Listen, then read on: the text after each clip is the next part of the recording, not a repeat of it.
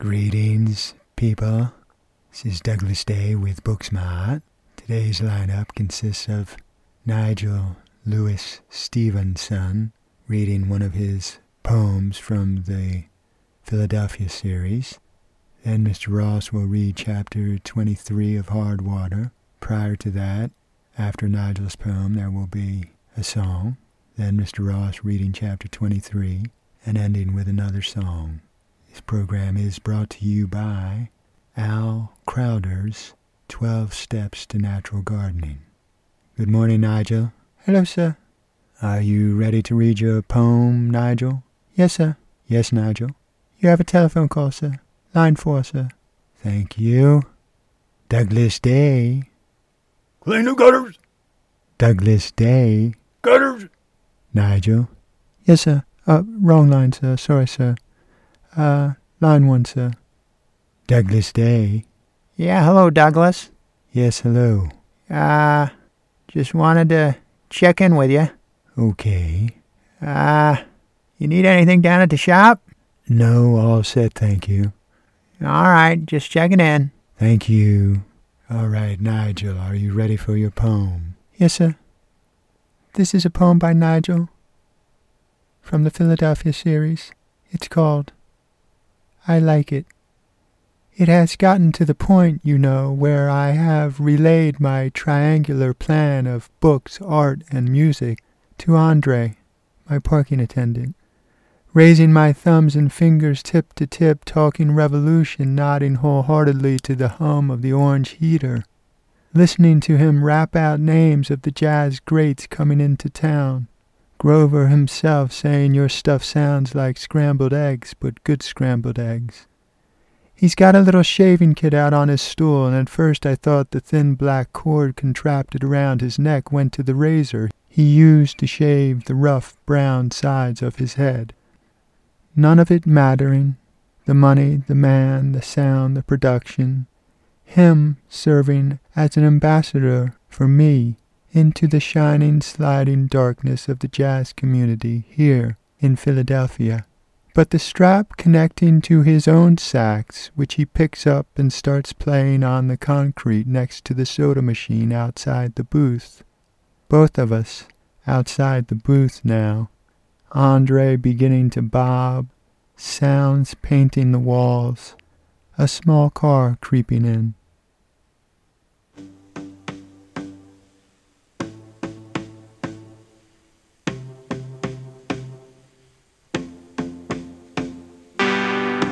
We know where all the red ferns grow.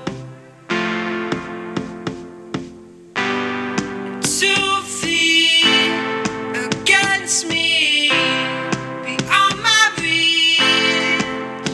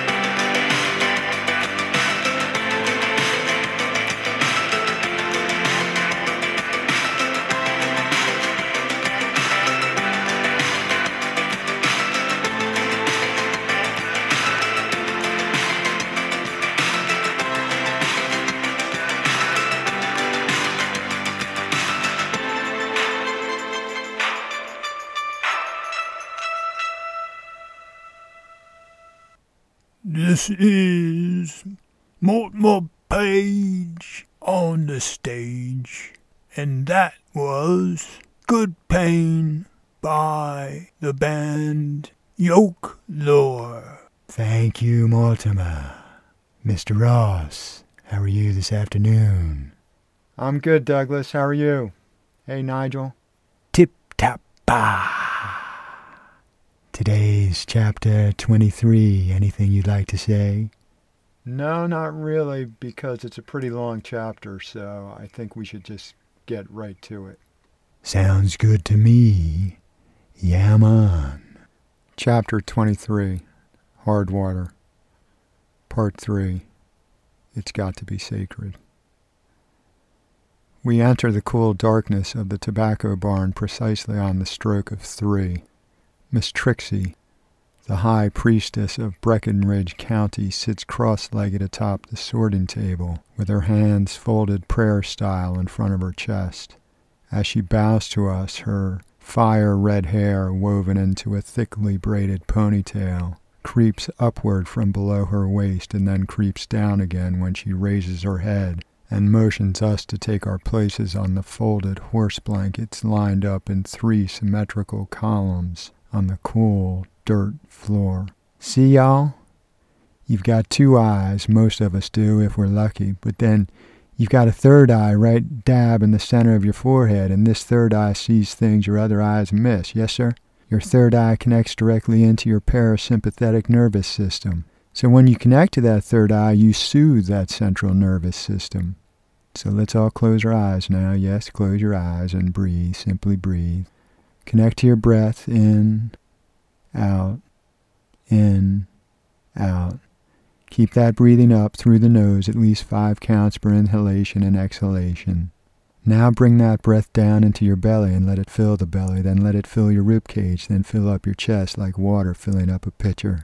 Now, when you exhale, reverse the process and pour the pitcher of breath first out of your chest, slowly, smoothly. Then let it pour out of your rib cage, then pour it slowly and smoothly out of your belly. Keep breathing. Equal inhalation, equal exhalation. Now, imagine a thin, whittled stick with a thin, sharp end. See this stick in your mind's eye and dip it into an imaginary jar of black ink. After you dip it, carefully trace the outline of your third eye socket in the dead center of your forehead. Take your whittled stick and fill in your imaginary eye socket with what would be the whites of your eyes. Now fill in your irises. Now color in the limitless black spiral of your pupils. Breathe. Feel the varied colors of your third eye coalesce and start to dry. Breathe. With your 2 eyes still closed, feel that third eye focus and peer out into the universe as it connects to your parasympathetic nervous system, calming you, freeing you, but also guarding the very essence of you. Breathe. Let this third eye shine, my friends. Let it look deeply into the darkest corners of your soul where you hide the shame, fears, and doubts. Breathe. Let it see and consequently free the demons that hound you and replace them with an improved sense of clarity regarding your life's dreams and aspirations. Breathe. Now is the time to make a mental note. What do you see in your third mind's eye? I see my return to my beloved peach orchard, my beloved fiancé, my beloved mother. Goodall tries to see Chicago, but the city streets are quickly transmuted into the site of a sunny pasture housing a gargantuan bull. Kilkenny sees himself thriving in Constantinople, getting the farm up to speed, making Dolly Lou his betrothed, a passel full of kids. The 3 ladies see a kaleidoscope of pinks and reds and greens. That's it. Don't be afraid to look, continues Trixie. Allow your third eye to connect to the essence of you. Breathe. Feel the flower of your third eye bloom. Let the connection calm your qualms, help your hopes, finish your fears. We use our 2 eyes overmuch now, don't we? Too often we look only for the things we expect to see, or hope to see, or fear to see, or doubt we'll see. Breathe. instead of detaching from that primary level of sight to engage in a deeper understanding of who and where and why we are. Feel the calm. What do you see? A broken, damaged, quivering, quavering human, or a shining, confident, healthy, wise, and brilliant being? Breathe. You are not all of one thing, but a combination of the in-between. Breathe. Debilitating effects of the past, let go. Breathe. Untrammeled promise of the future, consider. Inhale, peace. Exhale, doubts. Inhale, peace. Exhale, fears. Breathe. Now, echo my words. I am willing to let love move through me. I am willing to let love fill my heart. I am willing to let peace move through me. I am a divine being. I am willing to release my fears. I am willing to be in harmony with the universe. I am willing to let the best of me shine. I am completely lovable. I am willing to let love move through me. I am connected to my truth. Goodall peaks. Now, open your eyes to a brand new way of moving through the world. Miss Trixie bows to the 6 of us 3 times in total, then bathes us with a rousing Om Shanti. Peace. Om Shanti. Peace. Om Shanti. Peace. The chants of the high priestess propels us out of the dark tobacco barn into the gleaming sunshine of the afternoon. Kilkenny strolls off with his beloved Dolly Lou. Goodall squints into the gleaming sunshine of the afternoon, and I retreat inside the house and scribble the following on a small square of paper. Dearest Ruth, I'm in Kentucky now, still alive. Not far from Cincy, and I'll be seeing you soon. Don't tell no one, as I don't aim to be shot at again. I love you dearly, my dearest, only one, Arthur. I find an envelope and seal and address it. I step outside and give it to Mabel to mail. I walk down the road heading east. The sun casts a shadow of my corpus in the middle of the dirt road. It is the end of April, and everything is so much alive. Soon, as the sun sets, the sonorous sound of the treed peepers will fill my ears. I reach the bend in the road, and on a high slant of pasture just east of me sits Goodall chewing on a piece of grass that bounces according to how vociferously he chews. The big bull Ferdinand rests underneath the dying shade of a pawpaw tree in the far corner of the pasture. I consider joining Goodall, but by the time I walk up there, the sun's slant would have plunged both of us into darkness. We are a month away from the half-naked nights of late May. So I desist. I wave. Goodall waves back. I turn back towards the homestead, worried about my friend. He spends a lot of time in that meadow, has strangely bonded with Ferdinand. Old man Ryan, who owns the bull, told Kilkenny, "That feller who's a friend of yourn asked to purchase my bull." I said, "Whatever for, mister?" And, well, you know what the poor pilgrim said? He said, "To ride it on out of here." I says, "To ride it where?" And this friend of yourn points up at the sky and says, "Up there into the wild blue yonder."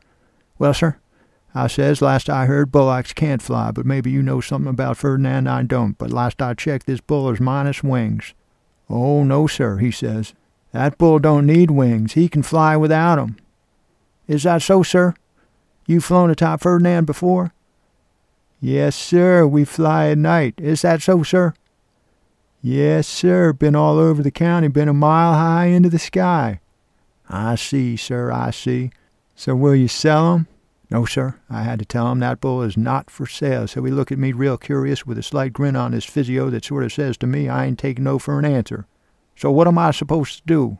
I bid him good day and return to my humble abode. I tell the wife about the strange exchange, and she says you best lock that bull in at night, which is what I done, which is what I'll continue to do. Kilkenny looks at the old farmer and says, Look, Ryan, my friend Arthur Seat will talk to his friend Goodall. He'll figure out a way to keep Goodall away from your bull. Well, I surely hope so, sir. I most surely do. When we get back to the house, Goodall is nowhere to be found. We go inside the house and have supper. Goodall don't show. After our meal, we stand in the road thinking, is Goodall gone for good? On the very tail of that question arrives old man Ryan in his mule-drawn wagon and wags his long and bony figure. My bull is gone! My bull is gone! Have you seen your man Goodall? 'Cause my bull is gone! Well, I'll be jiggered, we spit in unison. No, sir, we've not laid eyes on Goodall since late this afternoon. Well, says Ryan, that don't help me none. If you find the poor pilgrim, have him bring back my bull. We assure the old farmer we will surely do so if we come upon our man, but as we walk on, away from the house, past the barn, and into the woods a piece, we both realize the odds of finding Goodall are slim to none. Over these past few weeks his eyes had grown more distant, and his ever-ready grin seemed to house a joke we could not hear. I realize now his long afternoons of chewing grass in the upper pasture were a way of getting himself ready to up and go. Now, he could have left old man Ryan's bull behind, but Goodall was like that. Riding into the ever-after astride in Aberdeen, Angus appealed to his sense of the dramatic, and God bless him on that score. Kilkenny and I come to a fence post overlooking a stream. We lean upon it. Dusk drops down upon us. A trio of raccoon enter the picture and begin to ply the rippling brook for crayfish hidden underneath the rocks. We witness the motions of the fastidious three in silent appreciation. Never shall we forget this sight, this night, this amalgam of time, space, and circumstance. But Goodall was gone, and I was sad. I never figured he'd shove off on his own without saying goodbye. I was expecting he and I to walk down the lane of my farm together. His leaving opened the door for me to part from this place, no doubt. Blowing the doors off our skulls for these few weeks was a precious and needful thing. But now it was up to me to go solo into the shank end of my return journey to my beloved Ruth in Cincinnati.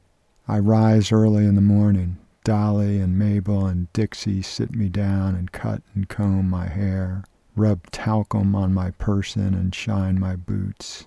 Kilkenny slings eggs into the pan, stirs grits in the pot, and snatches a fresh loaf of bread from the oven. Eat up, boy, says Kilkenny as he plunks down my plate. I pick up the toast and butter it. I deftly stab a rhombus of egg with my fork and bring it to my mouth to eat it. I use the rectangle of toast as a pusher and take bites of the toast itself as it sops up the juices on the plate. You be careful out there, boy, says Kilkenny. I will. Shine don't shine no more. That so? I ask. Now remember, says Kilkenny, when you and your bride get hitched, you come back around here and we'll blow the doors off the place. But in the meantime, he continues, yeah, I'm on. Aye, aye, Captain, I say. No limits to progress, my friend. No limits to progress. Indeed, says Kilkenny. Indeed, say I. Hugs all around out beside the sycamore. Now don't be a stranger, says Dixie Lee. And don't you worry about your hand, says Mabel. You might think peoples are looking at it, but it ain't the essence of you. I walk on. The luscious April sunlight slants across the sky and bounces off the iridescent bodies of leopard frogs perched in the roadside ditches. Before I round the corner and head west into the woods, I holler, Joey Pie wet! To my Kentucky coterie. Good people, I murmur. The understory of the elms, oaks, and poplars and pines bring a cool hush of shade. only to be interrupted by the caterwauling calls of a feuding pair of jays. I am alone and walking westward. I will miss my boon companions, but walk on I must. I did not come all of this way not to get home. It will truly be a grand reunion. I'll get to see my Ruth and make her my wife. I'll get to see my mother and maybe even my brother. I'll get to till the soil and tend the bees. I'll draw honey from their saturated combs and get Ruth pregnant with child. We will go fishing and swimming. We shall laze upon the duck pond shore in the fulsome bounty of summer days. Shalt we have a dog or two? Yes. Shalt we have a weather vane? Yes. To show where the wind is blowing? Yes. Which direction on the compass? Yes. East, west, south, or north? Yes. No limits to progress, right? Yes. You ain't just living a life of going wherever the wind will blow you. No? No. You've got direction, you've got purpose, you've got wisdom, you've got verve. Why, thank you very much. Thank your own self. You're the one that got you here. Now buck up, no more tears. Maintain your equipoise and carry on, soldier. Nowheres did nobody say that life would hand you a bowl of maraschino cherries, fella. True dat. Listen up, Pilgrim. If life were easy, then we'd lose out on all the beauty that comes from pain. Good pain? Correctamundo, Pilgrim. Good pain. It's good for what ails you, but only a human can take so much. A love supreme. What's that? A love supreme. Good for what ails me? Correctamundo, Pilgrim. Try it sometime. Invoke the higher power when you feel you're out of hope.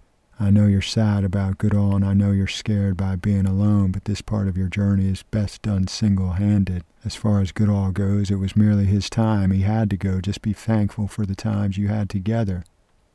He knows you miss him, but his ascension was beyond your control. Heck, it was beyond his control, too.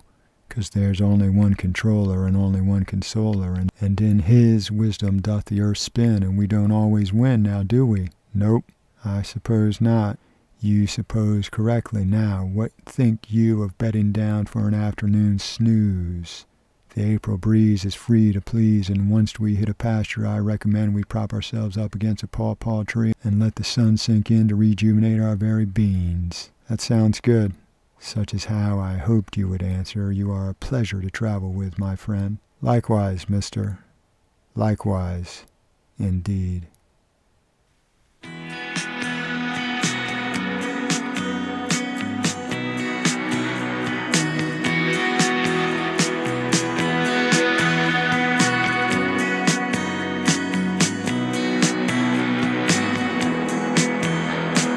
Ancient astronauts downtown at the arcade, running high scores on asteroids. All the cool kids amazed, whispering in the ear, little fat for you to chew.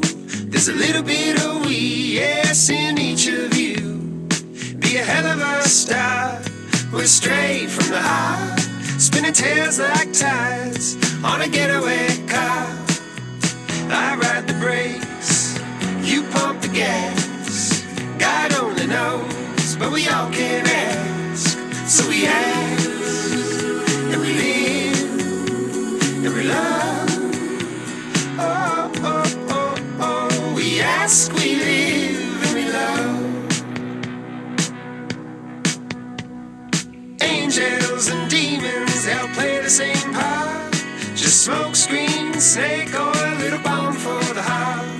It's a charming offensive on a well-worn arc, of patina perfected an Olympian art. From Atlantis to Babylon to the city of light, been drowned out, been damned up, been blitzed by night. We beg for answers, we pray for proof, we fight for fame and we bleed for the truth. We all fight and we bleed and we beg and pray. We bleed, we beg, and we pray.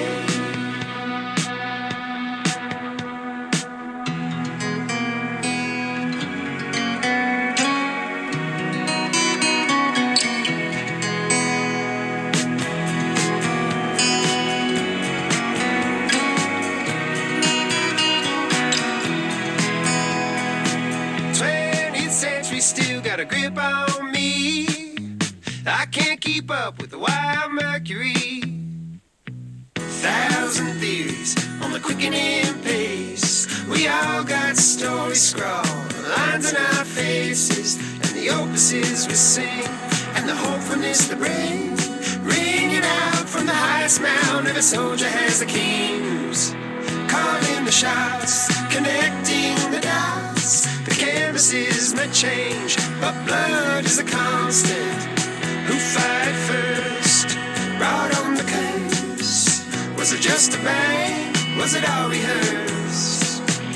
God only knows where it goes from here. Where do we go from here? When we come to, if we come to, when we come to, if we come to, when we come to, where do we go from here?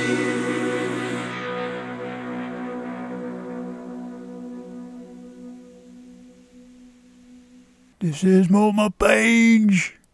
You just listened to the song Wild Mercury by the band Vanderveer. Thank you, Mortimer. This has been another episode of Booksmart with Douglas Day. Peace.